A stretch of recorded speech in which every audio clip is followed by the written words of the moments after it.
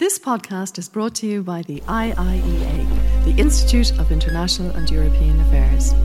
Join the discussion on IIEA.com and access our engaging videos, blogs and podcasts.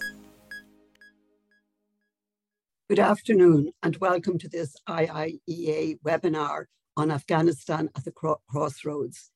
This is part of the IIEA's Global Europe project and is sponsored by the Department of Foreign Affairs. We're delighted to be joined today by Ms. Mette Knudsen, the Deputy Special Representative of the Secretary General in the United Nations Assistance Mission in Afghanistan, that is UNAMA. Ms. Knudsen will speak to us for about 20-25 minutes, and we will then go to a question and answer session. Both the formal presentation and the Q&A are on the record. Please feel free to send your questions in during the formal presentation and we will come to them later. You can do so by using the Q&A function on your screen. Please feel free to join the discussion on Twitter using the hashtag @IIEA, and we are also live streaming this event, so a very warm welcome to anybody joining us on YouTube. It's now a great pleasure for me to formally introduce Ms. Mette Knudsen and to hand over to her.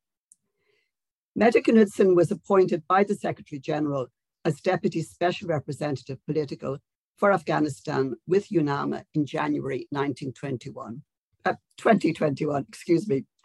Prior to her appointment, she served as Ambassador of Denmark to Afghanistan.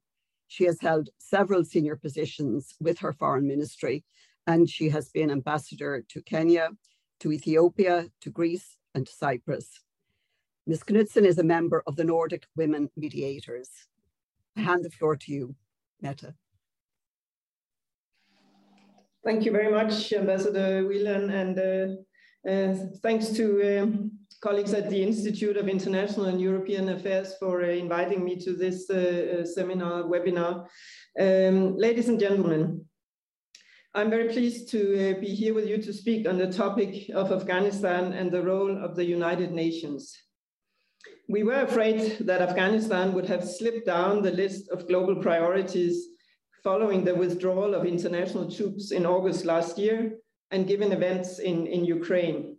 But luckily, that has not been the case, as demonstrated at the pledging conference last week, where donors gave quite an amazing level of support for Afghanistan.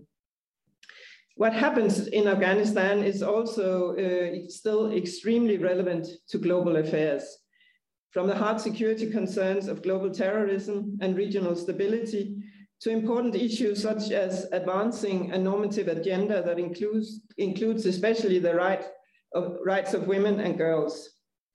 We at UNAMA have had to grapple with these issues over the past 7 months in ways that we had never anticipated. Politics, by its nature, must contend with dilemmas, but few dilemmas were as stark as those UNAMA faced in our August last year, when the former government of Afghanistan dissolved and the country fell to the Taliban. A non-recognized entity led by sanctioned individuals.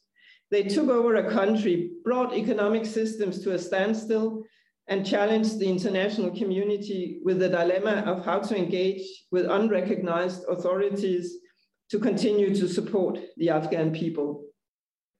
In this situation, the United Nations took the decision to stay and deliver to support the people of Afghanistan. We knew that UNAMA had to stay, if only to continue to support humanitarian operations.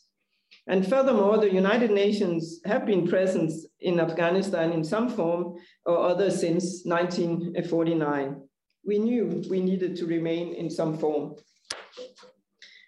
The question that we did face was whether or not that form should be political. UNAMA is a special political mission, and its continued presence created a number of secondary dilemmas. Could we engage pragmatically on issues of great potential impact to individual Afghans, such as human rights or rule of law, without unduly legitimizing a regime that had overturned a democratically elected government by force, that had not first obtained the legitimacy from the Afghan people, and that had a history of gender discrimination and human rights abuses, as well as having used indiscriminate attacks as a tactic of war and killed thousands of civilians, and that had shown very few signs of reform or moderation to the demands of the Afghan people.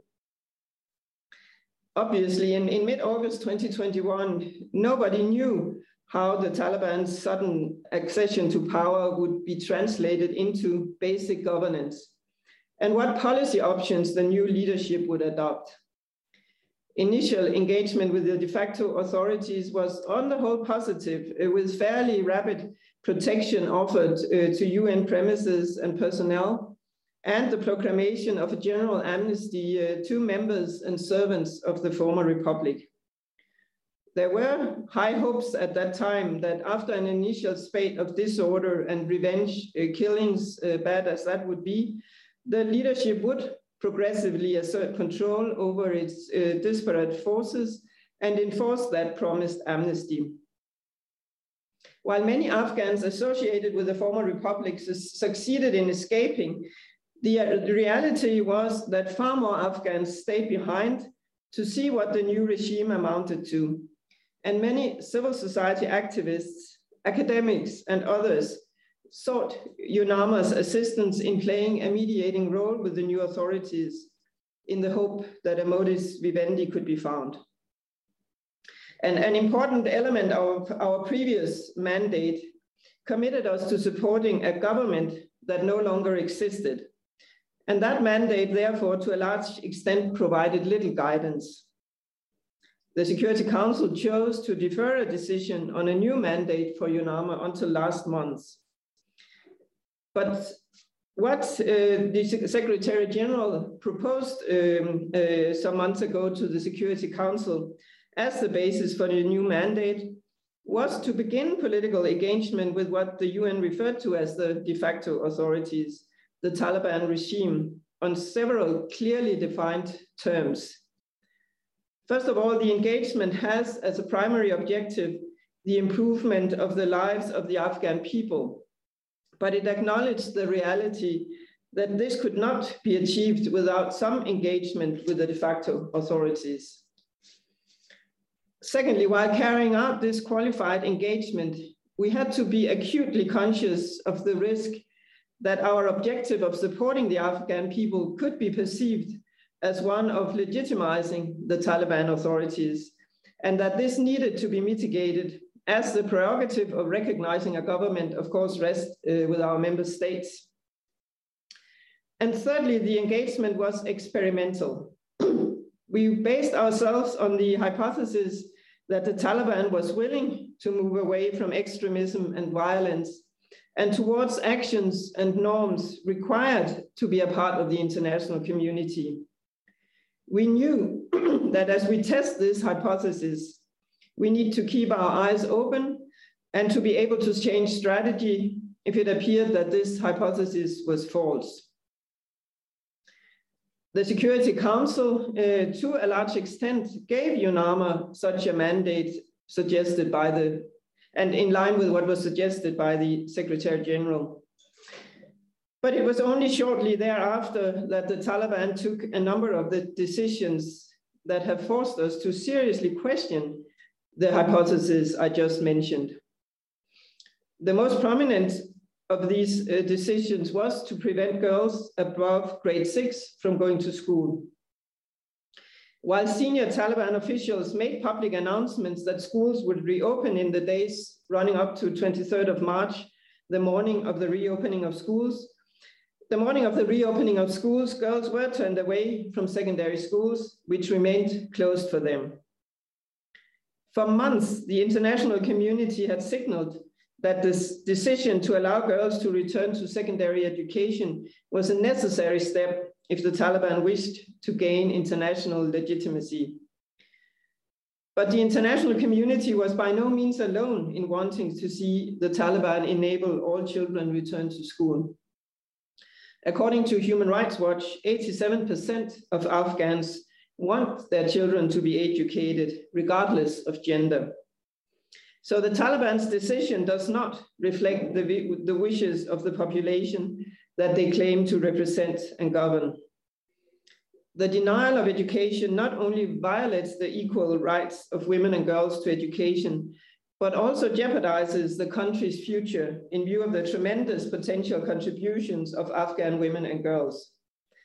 The long-term impacts of such a discriminatory decision will affect future generations of Afghan females in terms of literacy and numeracy, and will contribute to the cycle of poverty.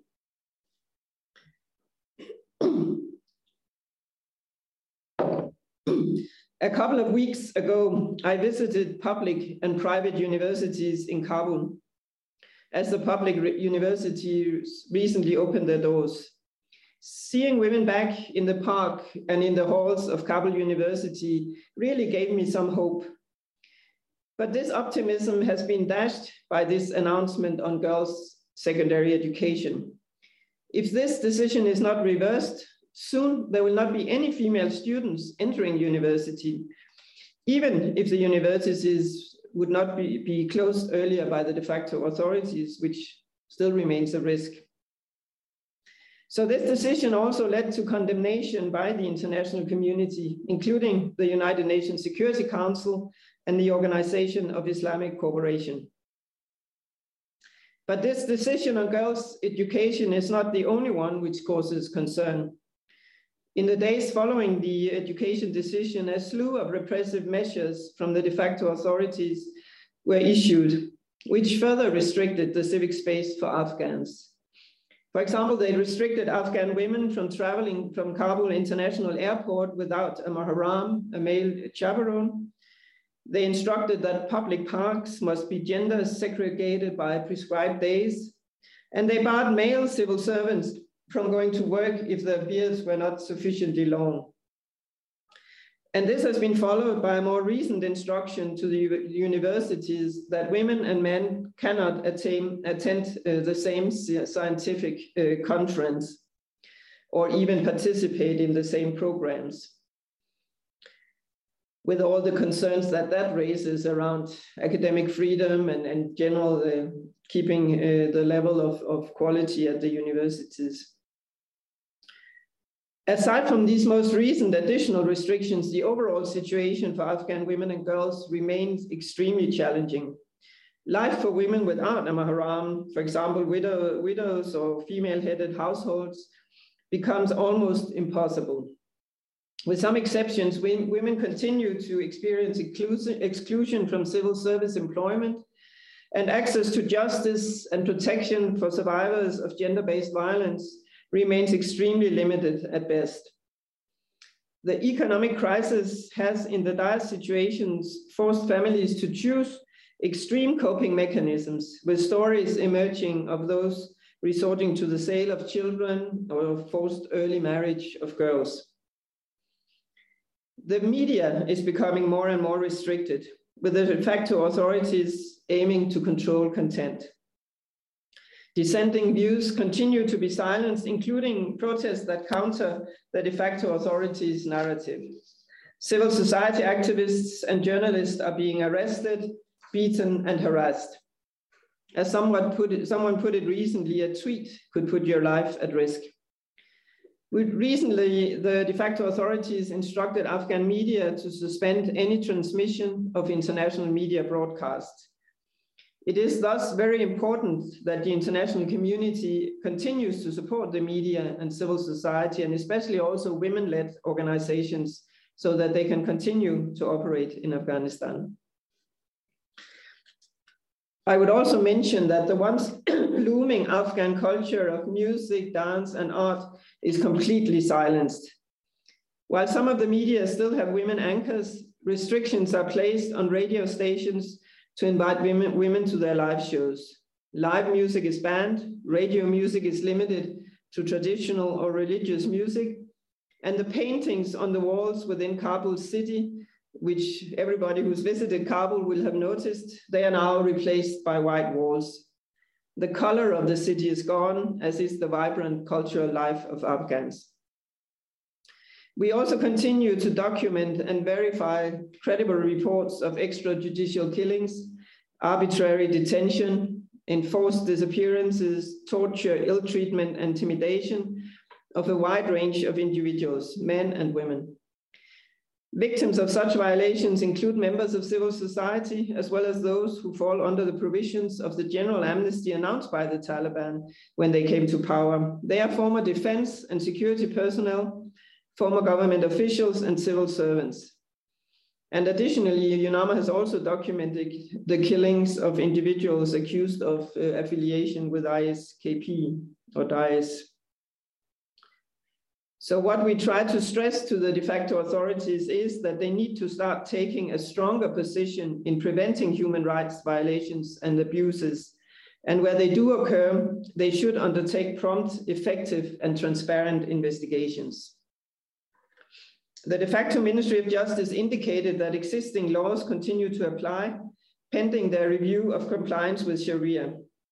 A new court system has been set up by Taliban, but as to date, almost 8 months after the takeover, there is a lack of clarity on which legislation is being applied, and instructions are being provided on an ad hoc basis. So the general lack of integration of former justice personnel in the current justice system and the absence of an inclusive engagement with communities on justice issues further undermines the legitimacy of the de facto authorities vis-à-vis the Afghan people. Since the takeover by the Taliban, the state of governance remains ambiguous. For now, all power seems to be vested in the executive pillar. The cabinet is composed of 25 ministers with strong religious backgrounds, and the vast majority being Pashtun, and of course all are male. And the appointments of subnational senior officials show similar trends. But what we have observed is that major decisions, however, seem not to be taken by the cabinet, but elsewhere in the Taliban structure. And their decision-making processes remain unclear in the absence of clearly defined mechanisms and systems of governance, such as a constitution.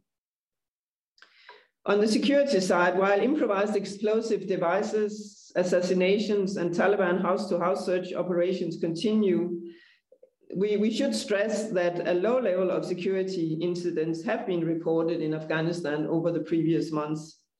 This should, of course, be analyzed in conjunction with the drastically changed security environment as hostilities throughout the country declined, also leading to a sharp drop in civilian casualties, which of course is positive. While the Taliban continue to claim that the ISKP are not a threat and are completely wiped out from Afghanistan, reports on the ground indicate otherwise, as ISKP claimed or attributed attacks continue. And the Taliban also continue to face some attacks that are claimed by the National Resistance Fronts and other newly emerging resistance groups. And I should also mention that border tensions with neighboring countries such as Pakistan, Iran, and the Central Asian countries continue. And all of these developments are occurring within a dramatic economic and humanitarian situation, which definitely demand more attention from the de facto authorities. Afghanistan is facing a catastrophic humanitarian crisis, which fundamentally also amounts to a human rights crisis, with over half of the country's approximately 40 million population needing humanitarian and protection assistance. In 2021, humanitarian partners delivered food, clean water, healthcare, and other humanitarian assistance to close to 20 million people in Afghanistan. And the pledging conference on 31st of March that I mentioned at the beginning, co-hosted by the UN and member states, including governments of Qatar, the United Kingdom, and Germany, resulted in pledges of more than $2 billion for humanitarian assistance. Quite an impressive figure, taking the present global situation into account. But we need to stress that humanitarian assistance alone is not enough. Other challenges to the economy still remain. The economic situation is deteriorating quickly, and challenges to international payments and on the central bank persist. The shortage of liquidity has forced businesses to close, including the once fledgling manufacturing sector, and left 80% of people in debt. In addition, development assistance has almost completely ceased since the takeover by the Taliban. From our side, from UNAMA, we have taken all possible measures to inject liquidity into the economy, including the physical import of cash. And also the international community has taken steps forward and considered options to increase engagement beyond humanitarian assistance to address the huge economic challenges. However, the recent restrictions announced by the Taliban question their claim to engage in good faith with the international community with the aim to improve the situation for all people of Afghanistan. While the Taliban faces a different society when they last ruled the country, they may not be able to respond to the demands of this changed society. If the Taliban continue the path of repression and their inability to live up to the change from being an insurgency to a government, if they continue that inability, the Taliban risks that they will not gain legitimacy in the eyes of the Afghan people. Respecting human rights and inclusive governance, girls' education, and being a government for all people of Afghanistan would also be in the interest of the Taliban should they wish to stay in power. The jury is still out as to what direction they will turn, but the Taliban will have to make that choice before it is too late. The international community, including the neighbors and the Organization of Islamic Cooperation, is united that the Taliban must deliver on 3 issues: girls' education, political inclusiveness, and counterterrorism guarantees. We sense that some Taliban interlocutors are willing to be attentive to international concerns on these issues, especially actually on the education side, where the criticism of this decision reaches far into the ranks of the Taliban. But unfortunately, there are also those within the Taliban that seem not to be willing to be attentive to these international concerns. We do not believe that we've seen the final word on these issues, however. And in our political engagement, we have come to realize that the Taliban faces a number of dilemmas as well, related to the difficult process of transitioning from an ideological insurgency with a common outcome to a functioning government with multiple priorities and rising expectations. So we are only at the beginning of this process. And while we continue to engage, we are sure that this process will continue to be frustrating. It will have setback, but it is also essential if we are to continue our support to the long-suffering Afghan people. So let me end my initial remarks here, and looking forward to the discussions and the questions. Thank you very much. Thank you very much, Mette. That is it's quite a depressing picture.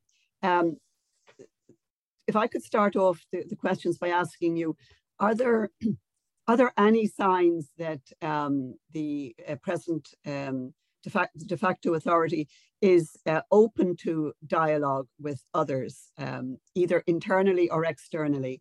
I know there was a meeting, I think a week ago in Beijing with neighboring countries. Is there any indication that they're listening to messages that would move forward on the 3 particular areas you identified?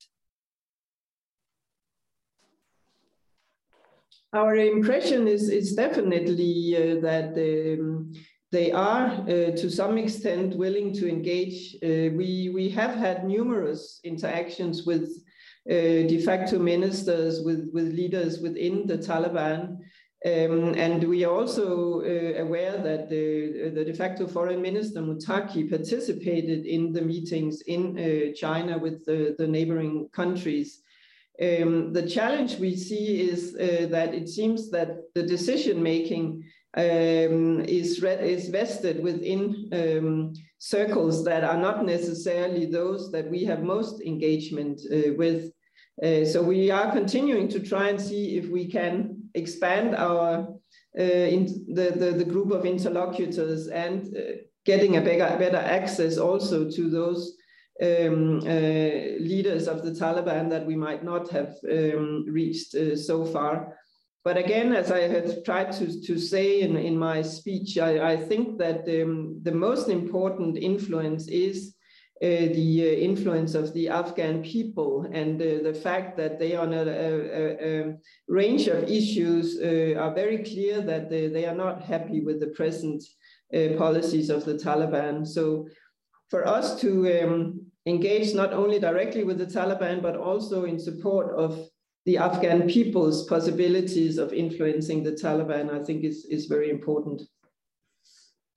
Could I ask you, just in that context, what is the status, what is the position of civil society at the moment in Afghanistan? You mentioned the pressure that's on the media. We have seen the protests of Afghan women taken to the streets and making their voices heard. Is it very difficult for them, is the first question. And the second question that I have that's tied into that in part, how can Ireland, how can we in Ireland, how can we support and assist the safeguarding, insofar as they can be safeguarded, of the rights of the Afghan people? Thank you very much. It's clear that the civil society is under a lot of pressure. There are, of course, many of the more high-profile civil society leaders that have left Afghanistan because of concerns for their safety. But there are also quite a lot of civil society activists, women activists, that are still here and still trying to keep up their activities, both in Kabul and out in the provinces. In some areas, they have managed to establish a dialogue with the authorities, sometimes facilitated also by our field offices. In other parts of the country, they are under a lot of pressure, and it's very difficult for them to operate. I would say that the picture is mixed. It's only a few days ago where there was a large civil society gathering here in Kabul with more than 280 civil society representatives, both men and women present, and also representatives of the Taliban. We did not participate ourselves directly in this event, but we understand that there was quite a good dialogue, and there was a willingness from the Taliban side to listen. But that's only part of the picture. Of course, on the other side, we have seen the crackdown on women activists. We are aware, of course, of threats and intimidation directed towards such activists. So it is definitely not an easy situation. I think in terms of support both from Ireland and others, what we keep encouraging is for donors to try and keep up some of the support that were available for civil society before the regime change. This is even more necessary now to continue to provide, especially also core funding for civil society, for women's networks, for them to continue to keep activities going and also still be there when opportunities arise. So financial support is definitely important, but of course also continued moral support, engagement, and making sure that we always bring those civil society activists, women activists that are inside Afghanistan, bring them also to the different forums, to the different tables where they can make their voices heard. Of course, with due respect for their security concerns, but that's one of the things that they continuously ask for. Please don't just listen to diaspora Afghans. Please let Afghans that are in the country have a voice. Thank you. There's a question here from Adrian Farrell from the Department of Foreign Affairs. In discussions with UNAMA, what does the Taliban think of the recently agreed UNAMA mandate? And another question I have here from Seamus Allen, talking about sanctions against Afghanistan. And he asked for your views on US and Western sanctions, including the US freezing of Afghan central bank assets. Yes, thank you. When it comes to the mandate, the de facto authorities have welcomed the new UNAMA mandate and have expressed their willingness to continue to work with us. But the extent to which that goodwill will continue is, of course, probably linked to whether they see the engagement with us and with the international community as delivering some of the objectives that they are pursuing. And that's, of course, linked to the international recognition, to also removal of sanctions and so on. And what we are expressing to them is that with decisions such as those on education, for example, they have taken a step backwards from that pathway that could lead them towards, at some point, maybe being recognized and being welcomed as a legitimate part of the international community. I mean, the sanctions to a large extent are directed at individuals and based on specific concerns also related to counterterrorism and so on. And that's, of course, for to a large extent for member states to decide when they should be lifted. But where we have been engaging is mainly on the economic side, trying to stress that the sanctions against individuals should not mean that we are undermining the whole of the Afghan economy to the detriment of the Afghan people. So that's why we have also engaged so actively in terms of seeing if we can resolve some of the issues around the banking sector. This includes, of course, close engagement with the US authorities.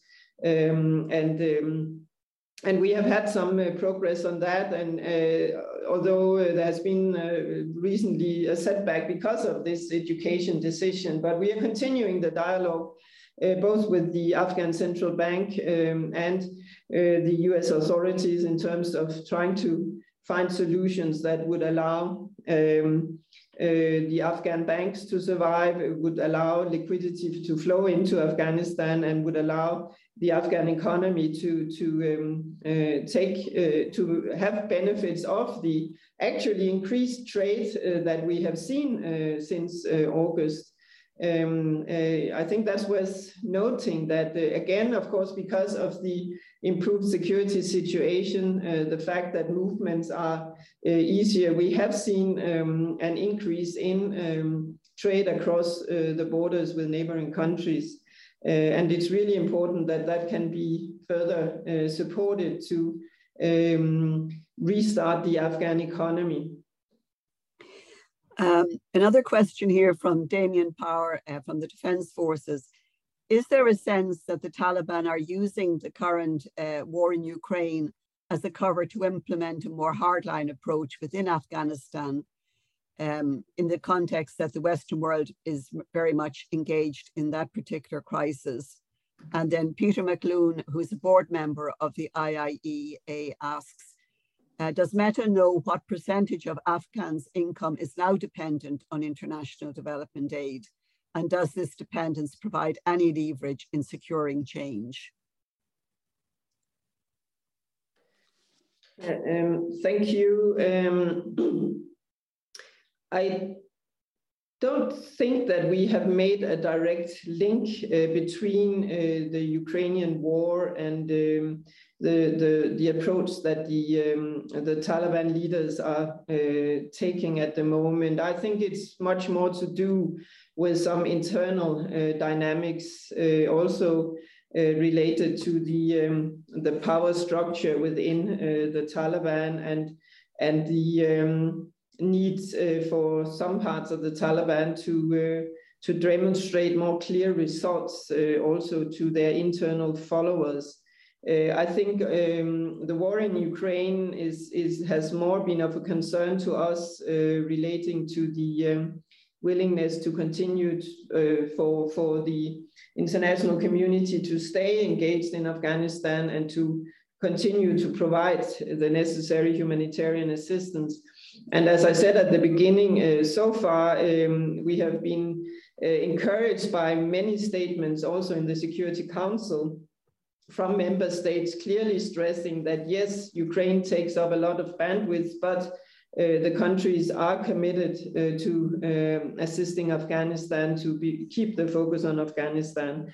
I think what we would be concerned with in the midterm is, of course, the general effects that we know that the war in Ukraine also have on international food prices, for example, which might, of course, also impact the situation here in Afghanistan, where a lot of the wheat and other commodities are imported. What percentage of the population is dependent on development aid? That's actually zero, because at the moment there is no development aid coming into Afghanistan. But if the question was more related to humanitarian assistance, I would say that at the moment it's about half the population that will depend on humanitarian assistance to cover just their most basic needs. So there's definitely a strong dependence on humanitarian assistance, and our message is, if that is not to continue year after year, then there is a need for the donors, for the international community to find ways of also supporting more long-term development objectives, even if it must at the outset be through channels that bypass the government structures. At the recent pledging conference, there were donors pledging also support for what we call basic human needs. That goes somehow beyond the core humanitarian activities, and where we hope we can support more the preservation of the education system, the health system, water provisions, and so on. But at the moment, it's very, very limited. That's for sure. Thank you. Thank you. A few more questions here. One is from Alan Dukes, the former Minister for Finance in Ireland. And he asks about the role of other Islamic states in seeking to moderate excessively restrictive approaches to human rights and to the rights of women and girls. I think you touched on that slightly earlier when you spoke about the Organization of Islamic States, but if you could give us a bit more of a feel for the pressure they might be bringing to bear. And a question then from Francis Jacobs, a member of the Institute and a former head of the European Parliament representation in Ireland. And he asks about the attitude of non-Pashtuns to the de facto authorities. Are there any efforts to reach out to them, and what is happening in places that used to be controlled by the Northern Alliance? Can I just add on a slight codicil to that last question? Are there areas about which you have very little information, but which you have a lot of concerns in regard to the humanitarian situation?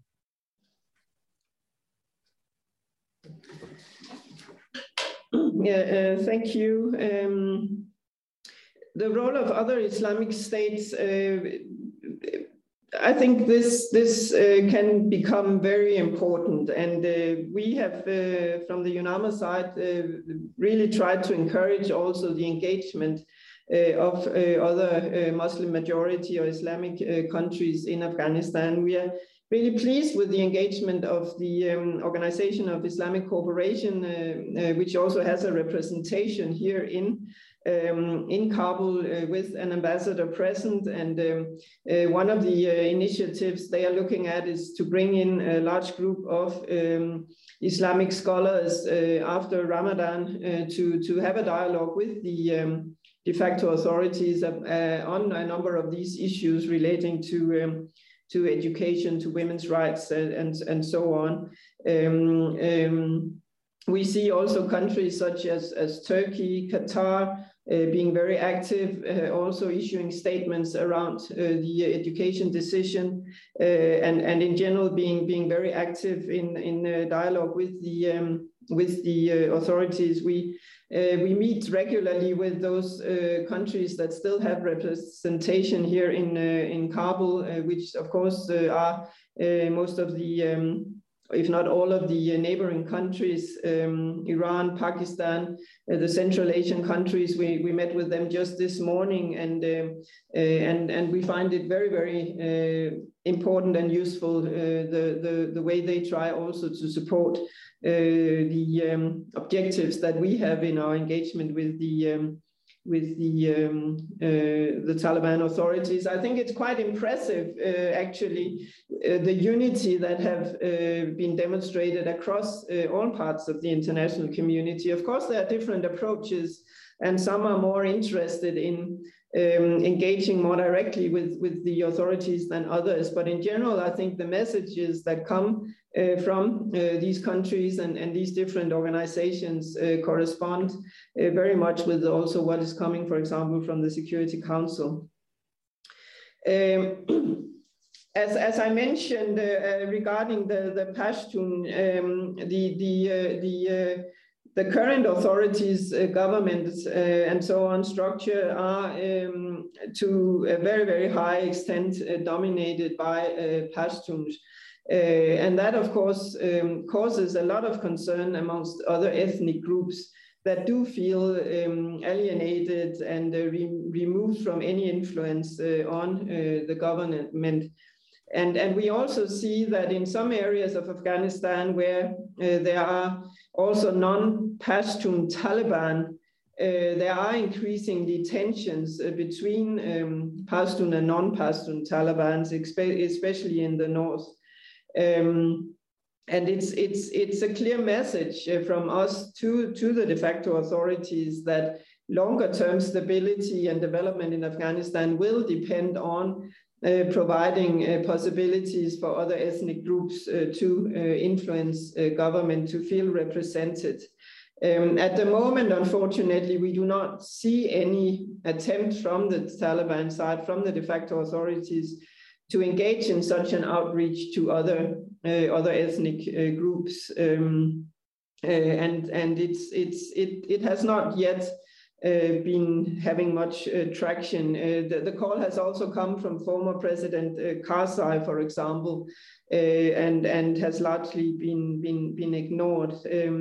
Probably also reflecting the fact that internally in the Taliban, they are still also balancing their own sort of division of power between different also Pashtun groups. On the humanitarian situation, of course, I'm not directly responsible for that, so I don't have all the details, but I would say that in general, we have access now to almost all districts in the country, contrary to what has been the case for decades. With the improved security, the UN and its partners, international NGOs, national NGOs, together we do actually access almost all districts in the country. So I think the overview and the knowledge on the humanitarian situation is by now quite good. And of course also it's clear that some of these areas that have been very difficult to reach before are in a very dire situation. They were already in a difficult situation before August. We have the prolonged droughts here, slightly more rain this winter, but still not enough to really cover all the needs in the agricultural sector. Of course, the fact that the services have not been reaching these parts of the country for a long time, the situation is really difficult. But the good thing is that we do now have access in a way that we did not have before. Thank you for that, Mette. Two more questions, and we're probably coming towards the end of the questions. So if anyone has anything outstanding, please get it to us shortly. This one is from Sarah Bracken in the IIEA. Is there, perhaps you could talk about the requirement to have a mahram present with a woman when she is seeking medical assistance, Is that being strictly enforced, and is that a new step, or was that already the case in their previous iteration? Then there's a question from Kevin Culligan from the Department of Foreign Affairs. To what extent are the Taliban aware of the difficulties in the delivery of humanitarian assistance posed by the new restrictions on women's freedom of movement?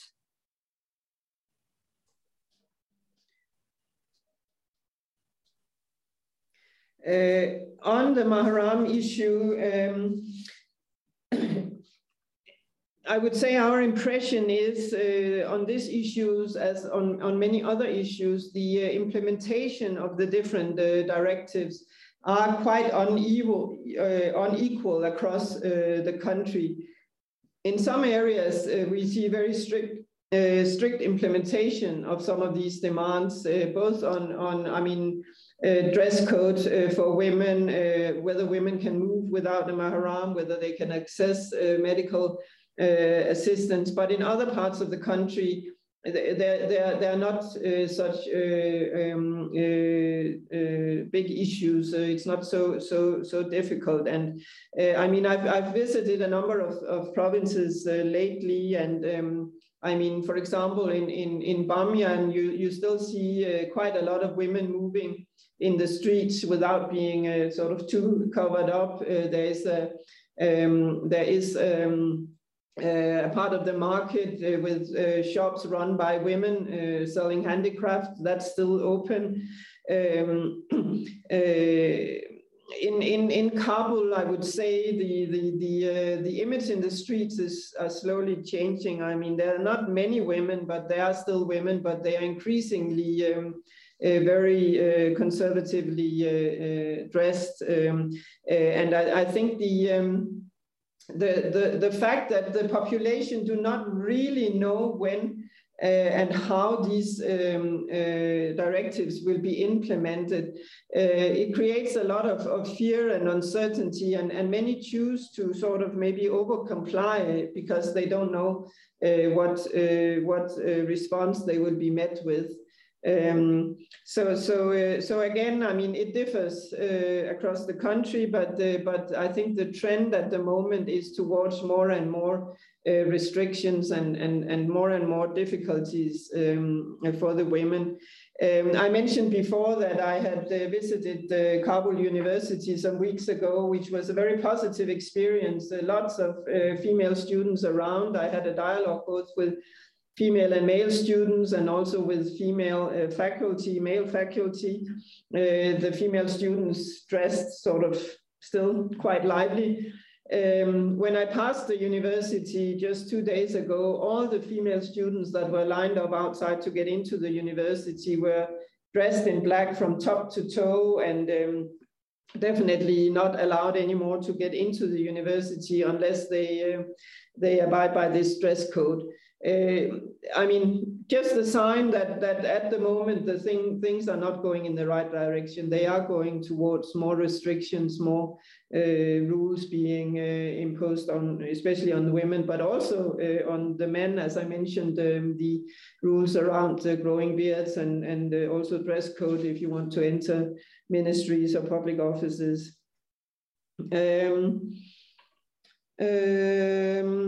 Sorry, I think I can't read my own notes on the last question.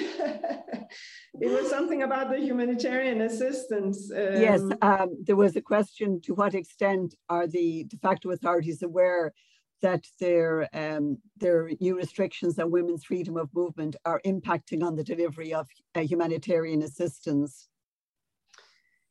Well, it's definitely something that is discussed with them, but to what extent they accept this is another issue.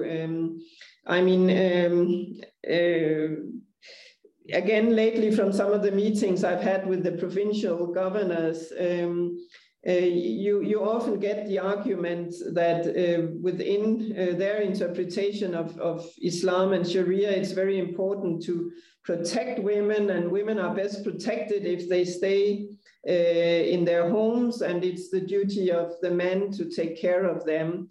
And that is the logic they are coming from. So I'm not sure that it always makes an impression on them that you try and discuss the need to have women having easy access to humanitarian assistance, and also the need to have women part of the delivery of not only humanitarian assistance, but also another area we raise with them is women's access to justice, and especially also for women that are victims of gender-based violence, that they need to be able to interact with the female officials, police men, female staff in the legal sector, and so on.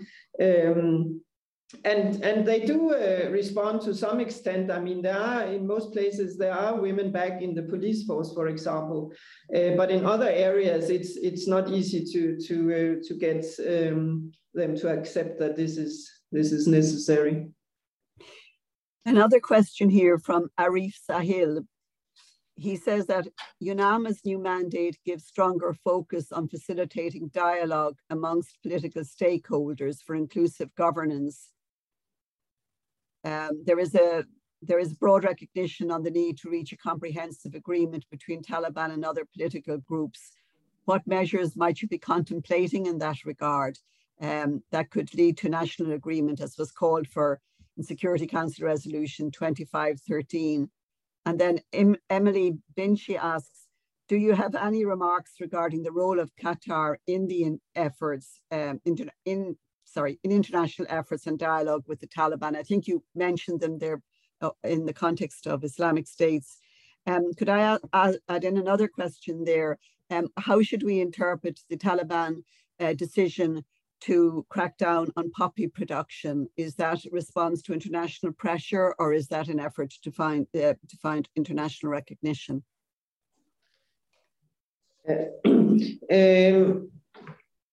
The part of our new mandate that talks about our role in trying to promote broad-based dialogue on inclusive governance, on representativity, on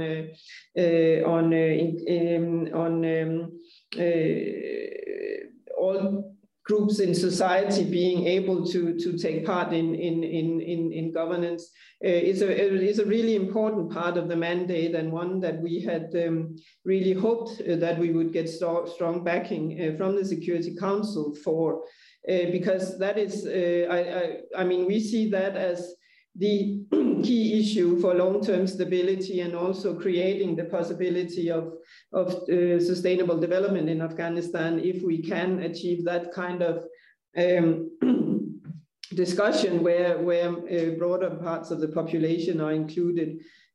So the idea from our side is definitely to work on these issues, both at the national level, but definitely also through our field offices at the provincial level, where we sometimes see more possibilities of furthering this dialogue. I think there is a strong need here for also a bottom-up approach to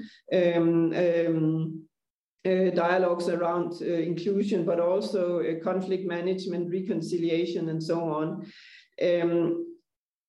The problem, of course, at the moment is that with the decisions on education and some of these restrictive measures we have seen lately, that calls into question whether our strategy or our hypothesis that we could make progress on promoting such types of dialogue, whether that is actually possible. And as I said, the jury is still out. We will continue to try and create for us where this is possible. We will continue to impress upon the Taliban authorities that it's also in their interest to open up to wider parts of society. But whether we will succeed, I think, is something that we will still have to wait some time to see. And again, as I said, I think the strength is very much in the demands also from the Afghan population that do really want to be heard and to have their interests reflected also in what the government decides. So again, it's also very much about engaging with Afghan society and trying to support these organizations, networks, whatever that still exists in the country. And as I said, I think the region and also other Muslim countries can play an important role here. And definitely Qatar is one of the countries that have played an active and positive role. We've also been really happy with the UAE, who has a strong voice also in the Security Council, and who helped a lot around the adoption of our mandate. That country is also participating quite actively in the dialogue we have with the region here in country. The ban on poppy production and the drug trade, I think it took us all a bit by surprise, that decision.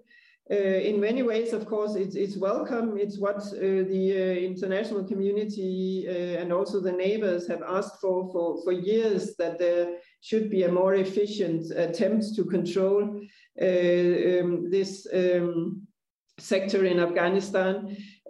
But what we are saying is that we would be very interested in seeing also plans for how this decision is to be implemented.